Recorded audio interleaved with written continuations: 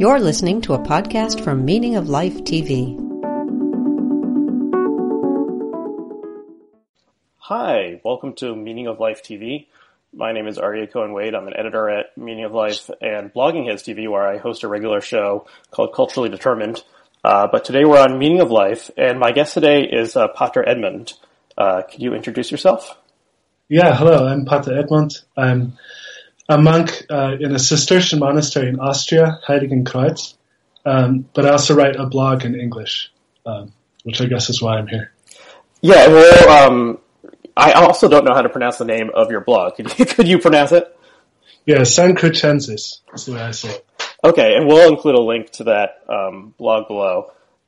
So the reason we're having this, so thanks so much for coming on today. The reason we're having this conversation is a intellectual debate that's been happening for the past couple months about a subject that I had never heard of before.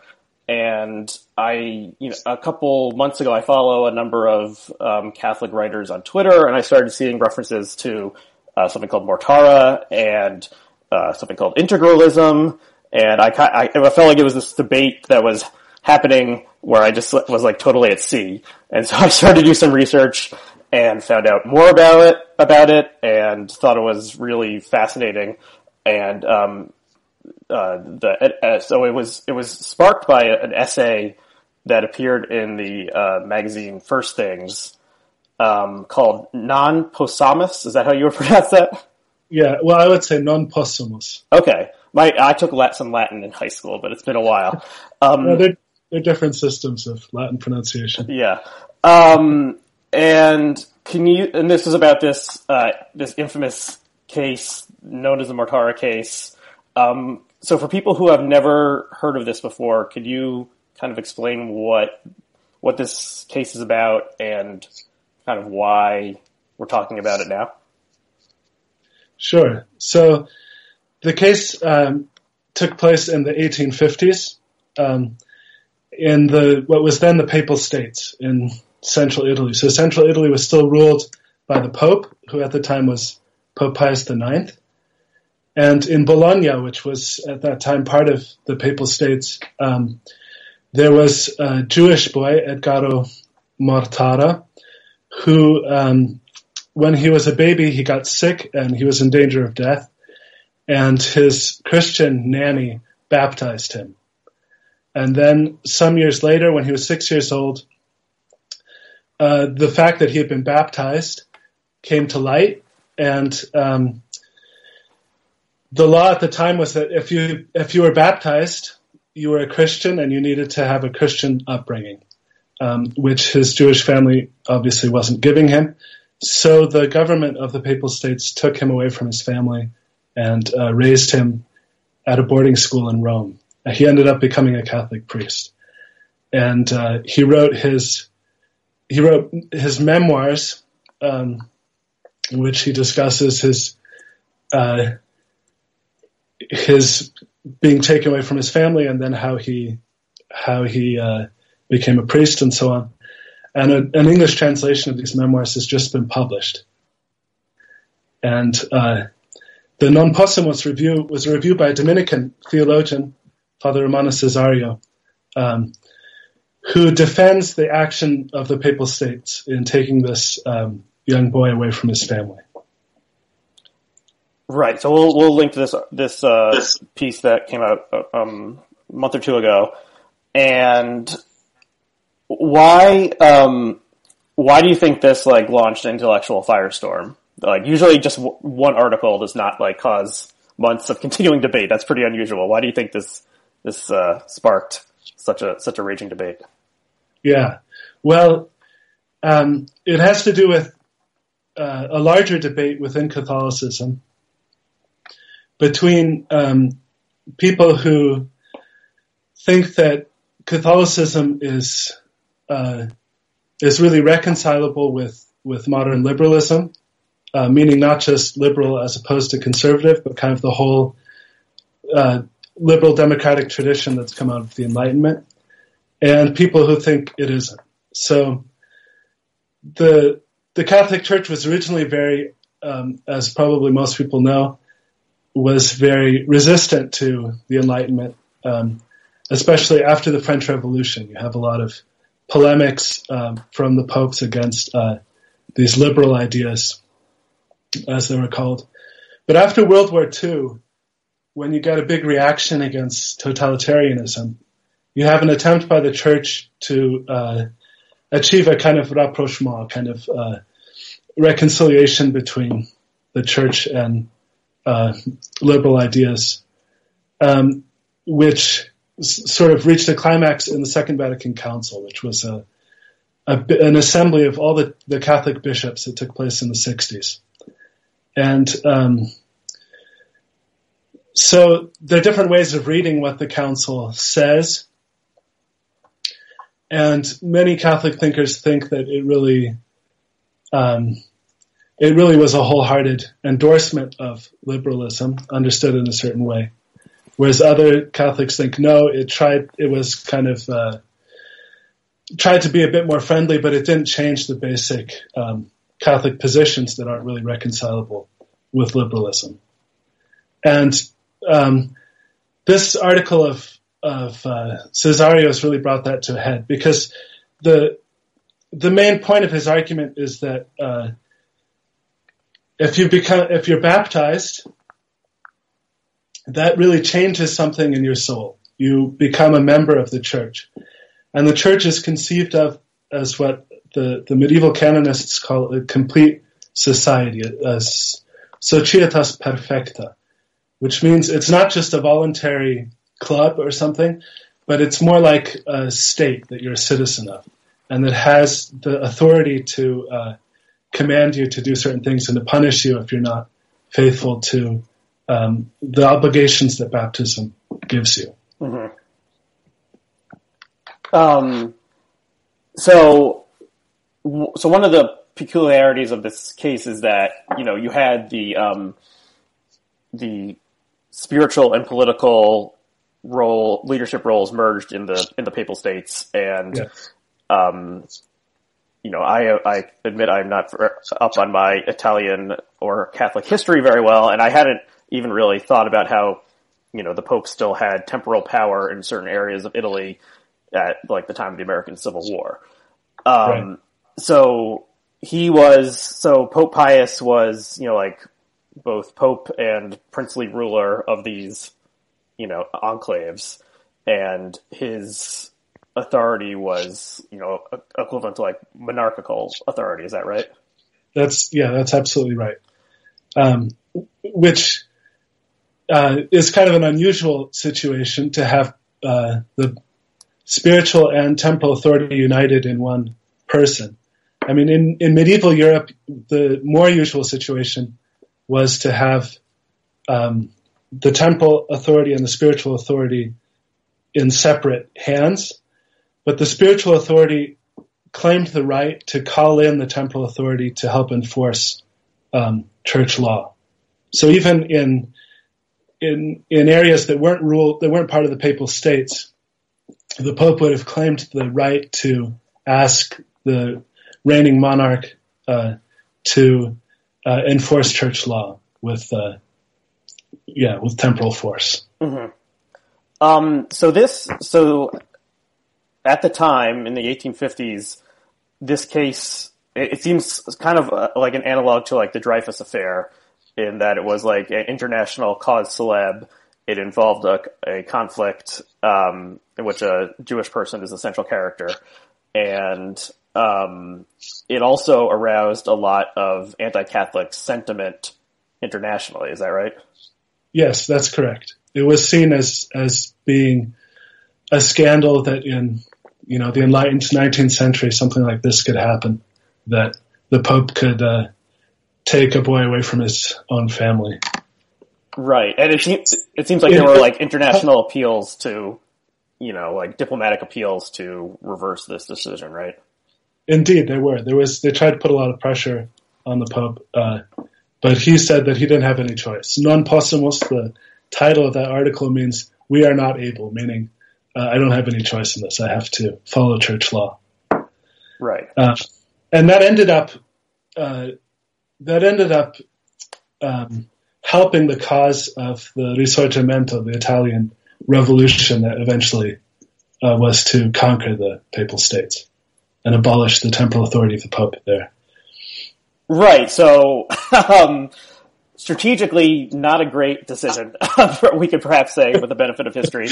Right. From a Machiavellian point of view, it was a bad call. Right. So what is the view?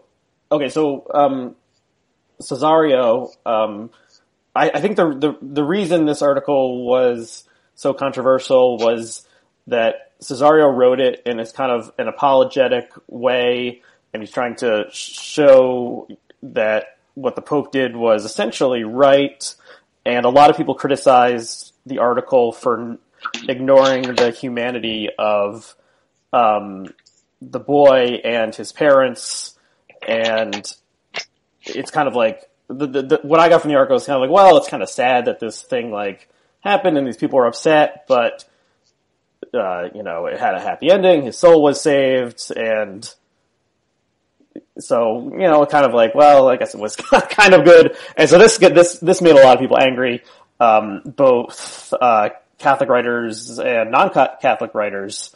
How do you view this case 150 years later? Yeah, well, I agree with Cesario. Mm-hmm. I think it was, as he says, it was the circumstances were sad. Usually, it was forbidden for children to be baptized against their parents as well. So usually, it would have been against the law for the servant girl to baptize Edgaro, precisely for this reason, namely that once he was baptized, he would have had to be removed from the custody of his parents. Mm-hmm. And just a note, some things I've read said that it's unclear whether the maid or the servant woman was telling the truth about what really happened, and possibly the parents said that the child was never deathly ill. So I think the facts on this case are not entirely agreed to by all sides. Yeah, that's true. But Edgaro himself in his memoirs takes the maid's point of view. Mm-hmm. So the idea was that in danger of death, and this is still the canon law of the Church today. When a child is in danger of death, you can baptize them even against the parents' will, because the idea is that baptism is the entry into a new kind of life, a supernatural life that's a participation in the life of God, and that will, so that if a child is baptized before they die, then they go into heaven, meaning eternal union with God. And that is such an important good for the child that if the child's life is in danger, then you can baptize them even against the parents' will. Mm-hmm. The outrage against this is, of course, also due to the fact that he was Jewish. And there's a long history of injustices against the Jews done by Christians in Europe, which understandably causes a lot of emotional distress around this particular case. One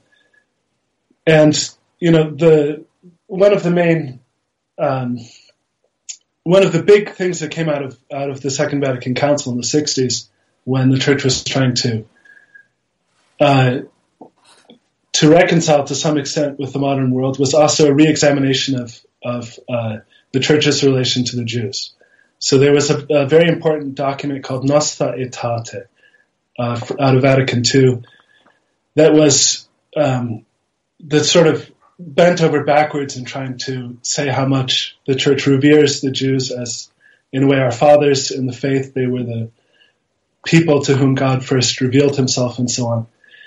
And for a lot of Catholic thinkers, for whom that step towards friendship towards the Jews is very important for very understandable reasons, this article of Cesario's seemed like a step backwards and like a kind of a disaster. Mm-hmm. But as far as Caesarius' argument itself goes, it would have applied to, even if the Mortaras had not been Jews, if they had been Muslims or Buddhists or Hindus or any other non-Christian religion, mm-hmm.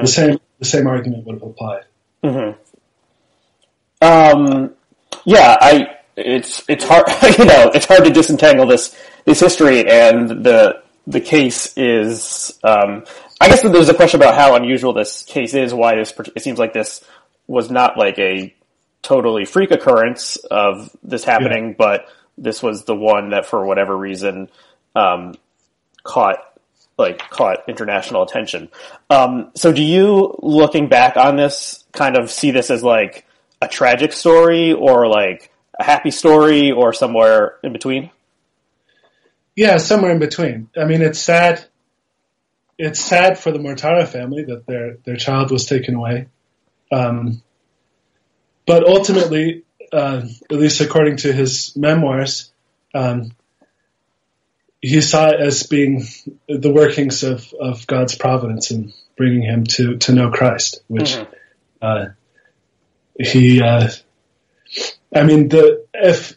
if Christianity is true, which is what I believe and what Edgar Mortara came to believe, then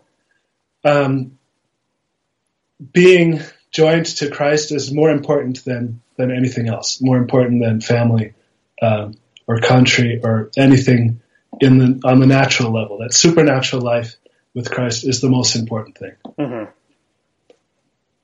Okay. That kind of provides a segue into talking about liberalism and maybe this integralism thing, which I would like someone to explain to me, and maybe that someone is you. Okay.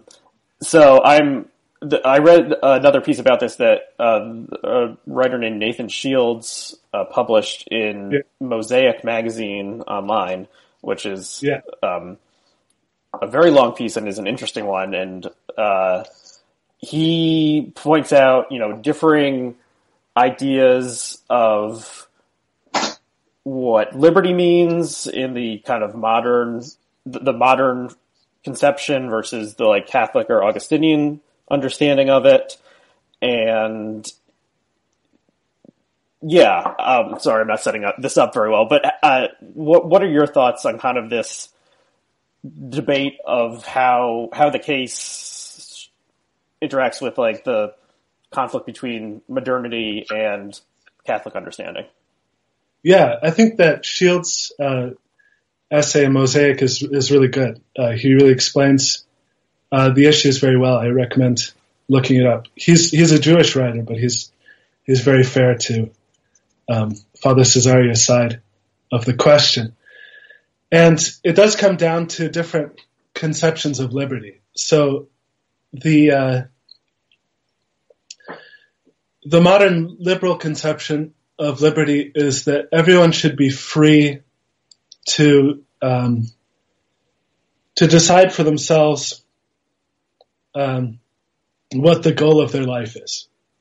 And in political arrangements, we kind of agree to disagree about that, about what's most important. And we just try to organize things so that everyone is free to pursue their own conception of the good life without interfering with others. Mm-hmm. Sort of the official, as it were, the official liberal view. Right. I would say that, in fact, modern liberalism ends up having a kind of implicit idea of what the good life is. The attempt to bracket what's most important in political matters isn't ever really successful. There's always kind of a hidden conception of what the good life is. And particularly, if you bracket sort of religious positions from the political sphere, there's a kind of implicit suggestion there that what's most important are earthly realities, and being free of certain kinds of violence in the temporal sphere and having material prosperity and things like this. Mm-hmm. That because our common life is in a way ordered to that, there's a kind of implicit claim that that's what's most important. Yeah. But what integralism is kind of the opposite. Integralism is one way of one word for describing what's kind of the traditional Catholic approach to political affairs, namely that they should be integrated with religious affairs.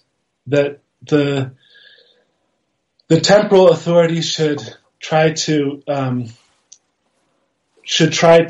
help people achieve what's really good for them, and this is tied to an idea of freedom that sees freedom as being a knowledge of what's really good for you and the ability to achieve that. So it's not just the ability to get whatever you want. So if you're an alcoholic and you want to get drunk, you're not really free because getting drunk is not really good for you. Mm-hmm. But if you really know what's good for you and you're able to get it, that would be freedom in the Augustinian sense. And the role of politics for the Catholic tradition, basically, is to help people to be free in that positive sense, to help them to get what's really good for them, both in the temporal sphere here in this life, and then also to dispose them towards their eternal good, towards eternal life, which is more immediately the concern of the Church as the spiritual authority, but the temporal authority is to a certain extent subordinated to the spiritual authority in that way. Mm-hmm. So it seems like there are some obvious problems with this idea.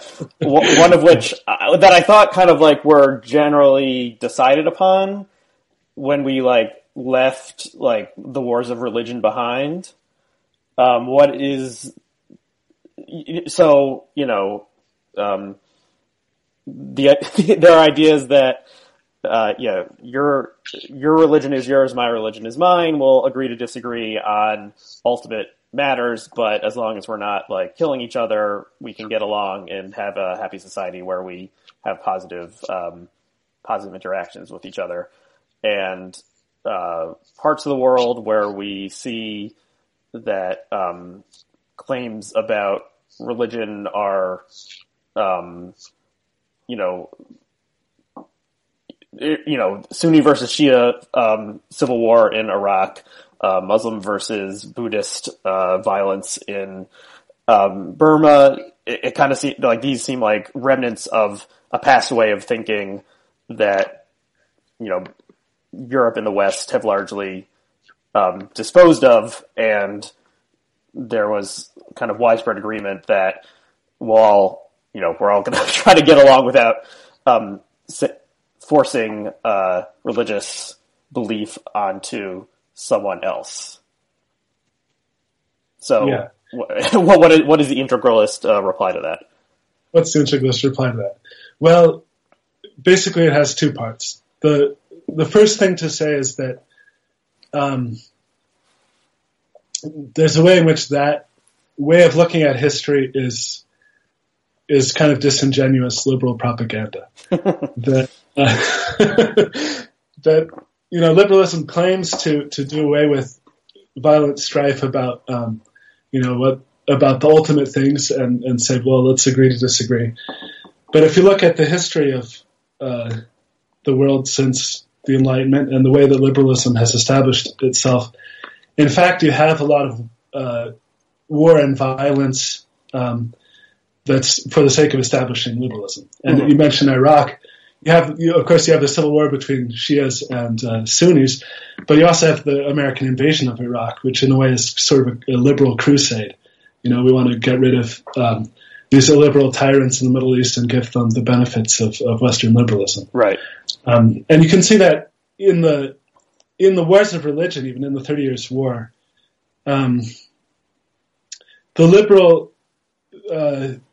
the early liberals, they take a side in that struggle, and it's the side of the emerging nation states who want to who want to have absolute sovereignty in their own territory and who therefore want to get rid of the claims of spiritual authority. And liberalism is very complicit in the rise of nationalism, modern nationalism, which leads to the two world wars in the 20th century. So the idea that liberalism is this benign, irenic force isn't really borne out by history. So that would be the first thing. The second thing is that it has to do with the problem of secularization. So if you are religious and if you believe that the most important thing is salvation, then you have to see the secularization of the West that's taken place in the past couple of centuries as a disaster. I live in Austria, which is, Central Europe is even more than the United States, is extremely secularized. And it's secularized very quickly. Within the past 5 or 6 decades, church attendance has dropped from, huge astronomical percentages. And the claim would be that having a liberal order enshrined in politics is one of the main drivers of secularization, because it leads people to see religion as being less important than earthly matters. Because in our common life, when we're deliberating about what to do as a country and so on, those questions are bracketed, and because human beings are naturally political animals, as Aristotle would say, what we do on the political level seems to us to be the most important. Religion comes to be seen as, sort of this unimportant private thing that's not really, doesn't really belong to the serious business of life. So if you are a religious believer, you think it's the most important thing, and you see liberalism as being kind of leading to people losing their religion, then you see it as bad. Mm-hmm. What is kind of like the practical vision of the integralist for like the ideal state? Like, is there like a desire to return to like a papal state kind of setup, or the more of a cooperation between a head of state and a head of faith? Like, how have people thought about how this actually cashes out? Yeah, it would be more a cooperation. As I was saying earlier, the situation in the papal states was always kind of exceptional. So the tradition in Catholicism has always been that there are two authorities, because human beings have both a temporal purpose to their lives and an eternal purpose to their lives. That is, there's both a goal of this life here on earth, which is a kind of temporal peace and happiness here on earth. But then also the more important goal is the supernatural one that's in the coming life. And the one is sort of ordered to the other. But you should have two authorities. So there's an early document by Pope Gelasius I, who was a pope during the times when the Byzantine emperor was Christian. He still had a lot of authority in Italy, even though he was ruling in Constantinople. And you get there working out, he says that the divine providence has ordered things so that you should have a temporal authority to take care of earthly life, because if the Pope had to rule the whole world, it would be detrimental to his care of spiritual things. He'd be too caught up in worldly affairs. So you have the emperor to take care of worldly affairs, the Pope to take care of spiritual affairs. But because spiritual affairs are more important, the emperor has to listen to the Pope when he's telling him not to do things in the earthly sphere that would be detrimental to spiritual affairs. So that's called that model is called the Gelasian diarchy, and that would be the model that integralists would see as the ideal. Okay. So do you count yourself among the integralists? Yeah, I do. Okay. How do you think the debate is going these days? Who's I feel like, you guys can't be winning right now. Do you see, like, are there good signs or what? Well, I don't think that we're going to see a return to a more integralist order of things anytime soon. I think that liberalism, even though some people say it's in crisis at the moment, is still extremely deeply rooted in modern society. And I don't think the debate will have that much of a revolutionary effect in the near future. I think that within the Catholic Church, that there has been a shift in recent years, that for a time after the Council in the 1960s, integralism was not really taken seriously as a position anymore. You had a few traditionalists who were seen as kind of, kooky, right-wing people disloyal to the Pope and so on. But I think it's that because, partly because of the accelerating pace of secularization, integralism is being taken more seriously in Catholic intellectual circles. And you have some critiques of liberalism by philosophers such as Alistair MacIntyre, who he's a philosopher at Notre Dame. He was originally a Marxist, but he's since become a Catholic and a Thomist, a follower of Thomas Aquinas.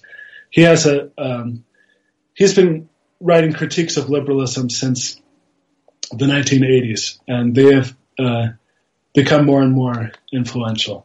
And there are a few other figures like that. So I think that in Catholic intellectual circles, sort of questioning the goodness of liberalism is becoming more mainstream. But as far as the real world effects of that, political effects of that, I'm not so sanguine. It is interesting to think about how there's a liberalism is like the air we breathe in the secular world, but there are challenges coming up to it from left and right. The Mosaic essay mentions Elizabeth Brunig having more of a socialist challenge to liberalism, and you certainly see.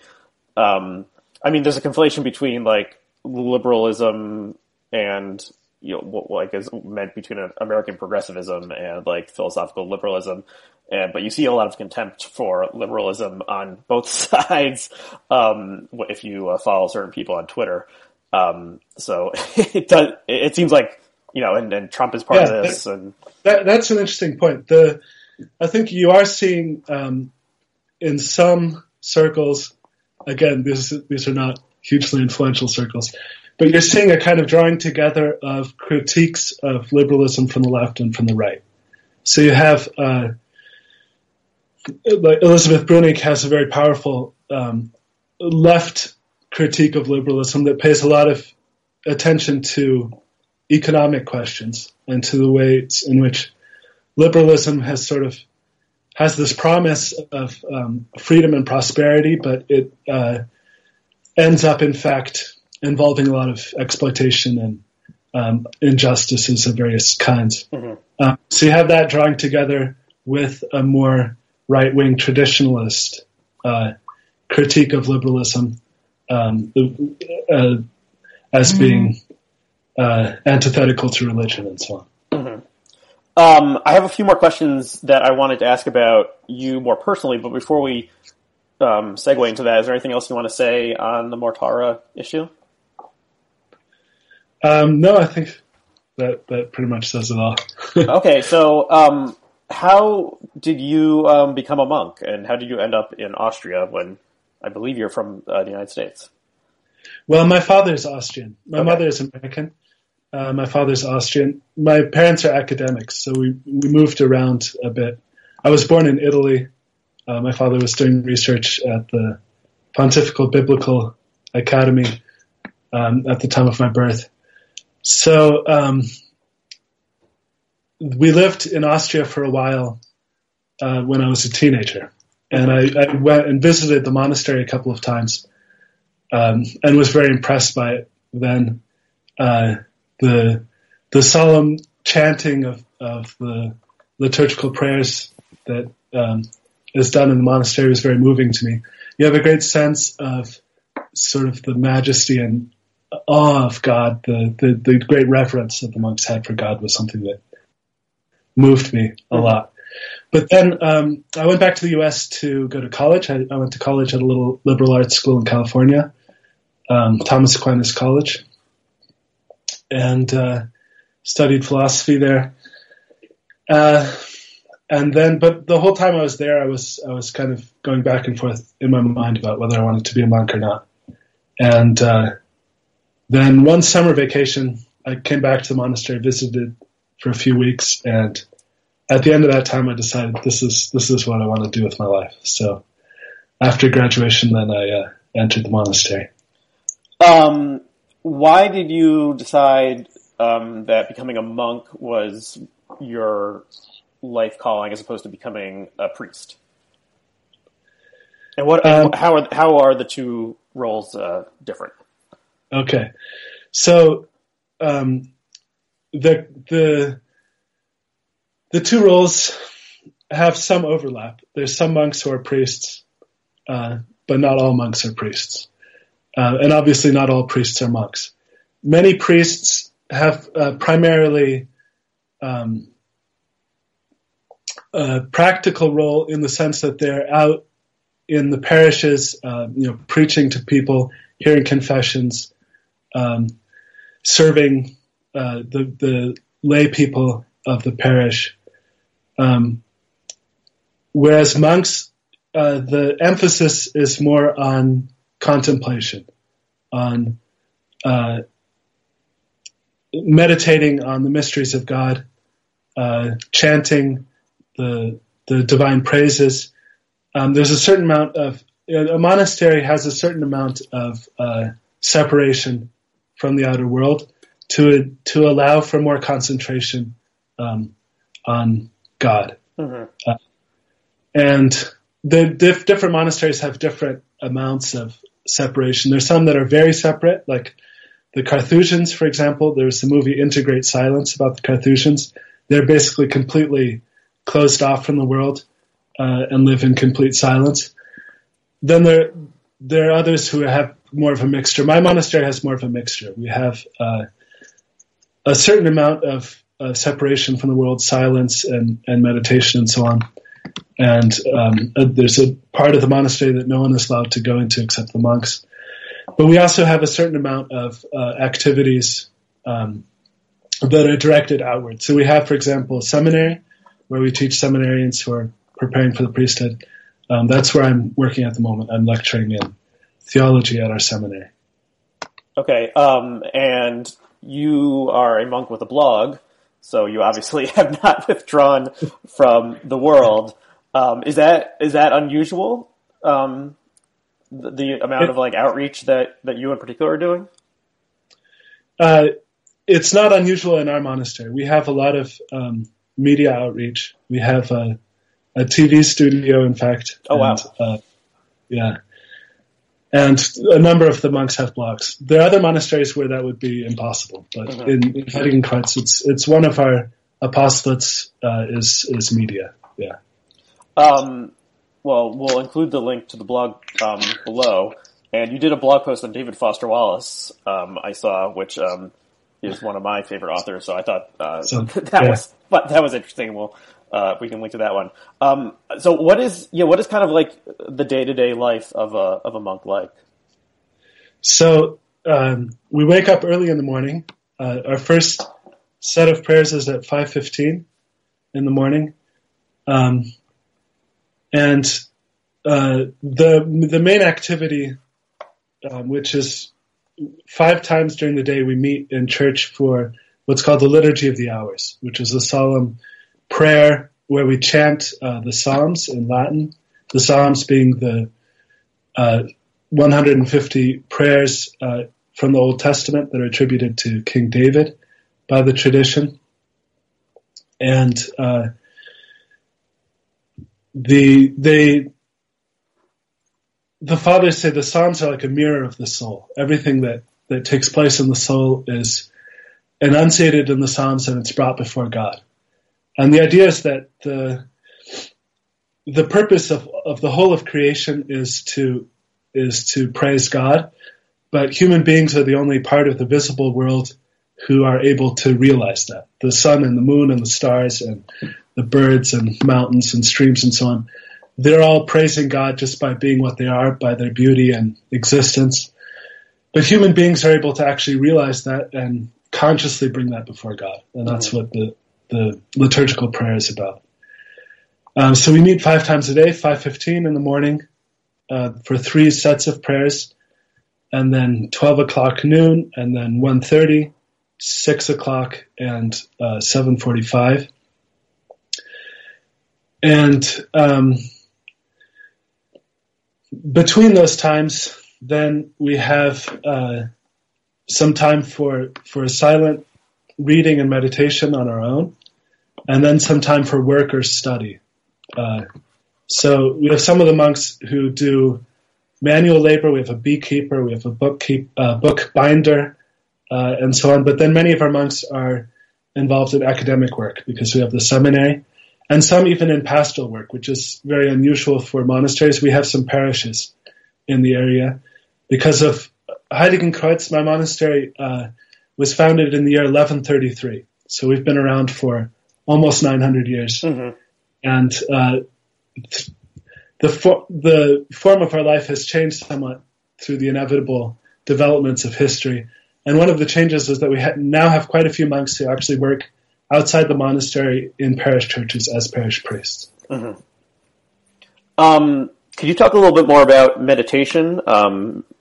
Mindfulness meditation and Buddhist meditation are things that probably a lot of people in our audience are familiar with and are topics that have been covered on this website before. What form does your meditation take? Yeah. So in the monastic tradition, there's a lot of emphasis on what's called lectio divina, which means divine reading. And that means reading the scriptures, and then ruminating on them, as they say. So you read, and in our tradition, I'm a Cistercian monk, which is one branch of monasticism. In the Cistercian tradition, the practice is to read quite a long passage of the scriptures. In some traditions, you read just a few verses and then meditate on them. But our tradition is to read a lot, and then out of that reading to pick out some parts to go over in your mind, and to try to taste the inner meaning of the text. So there's a lot of emphasis on going beyond sort of the surface level of the text to reach the sort of the spiritual depths. Mm-hmm. And that takes place in different phases. So first you have kind of the work of reading and understanding the text at the surface level, and then diving in, and part of what happens then is you associate what's going on in the particular passage that you're thinking of with other passages of the scripture. So you interpret the scripture through itself. And the ultimate goal is to, maybe I should say not the ultimate goal, but sort of the ultimate goal here on earth. The very ultimate goal would be union with God in heaven. But the the goal here on earth is to come to a kind of union with God in the soul here on earth. The scriptures are a way of leading the soul towards union with God. Mm-hmm. The favorite book of the scriptures for the Cistercian fathers is the Song of Songs, which is a love. In the middle of the Old Testament, it's or a collection of love poems that are attributed to King Solomon. He's sort of singing these poems, and then his beloved answers to him.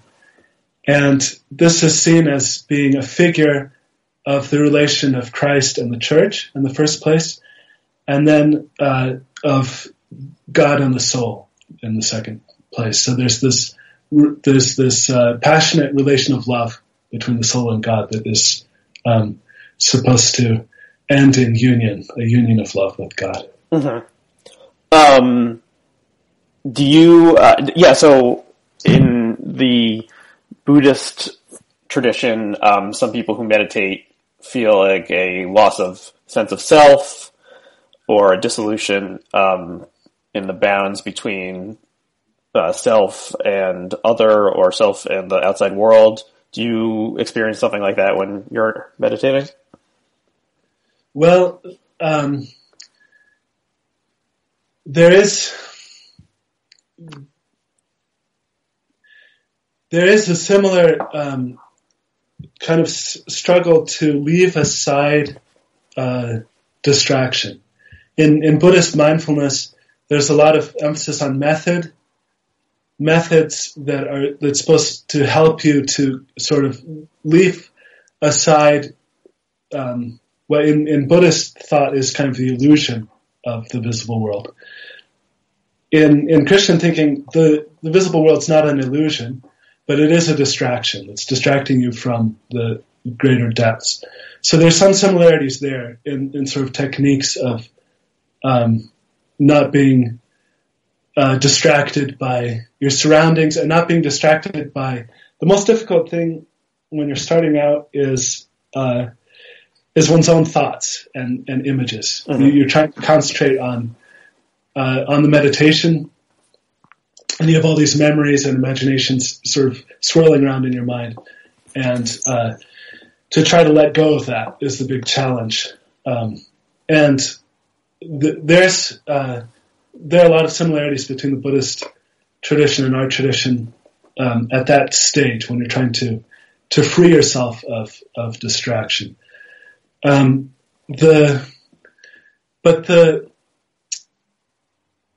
idea of loss of self is,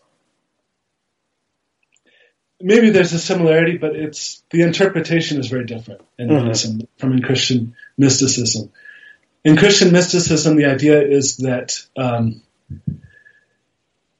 the self still has a role. The soul is the bride, and God is the bridegroom. Mm-hmm. So the bride still has an importance as being the one to be united to the bridegroom.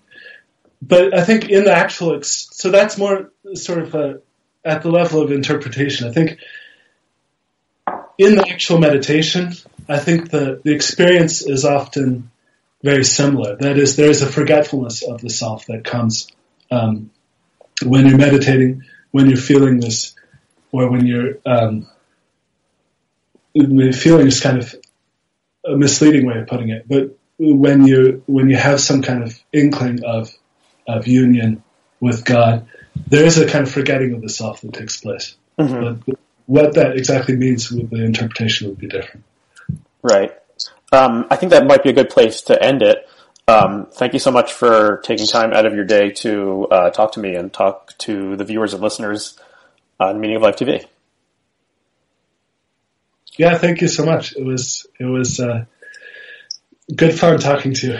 Okay, great. Thank you again. And goodbye to all of our listeners and viewers. Thanks for listening to Meaning of Life TV. You can help support this content by remembering to like us on Facebook and follow us on Twitter. You can subscribe to all Meaning of Life episodes or to a specific program by going to our subscribe page at meaningoflife.tv/subscribe. There you can sign up for podcast downloads via iTunes or Stitcher, or you can subscribe to our email and we'll send you an alert every time we post a new episode.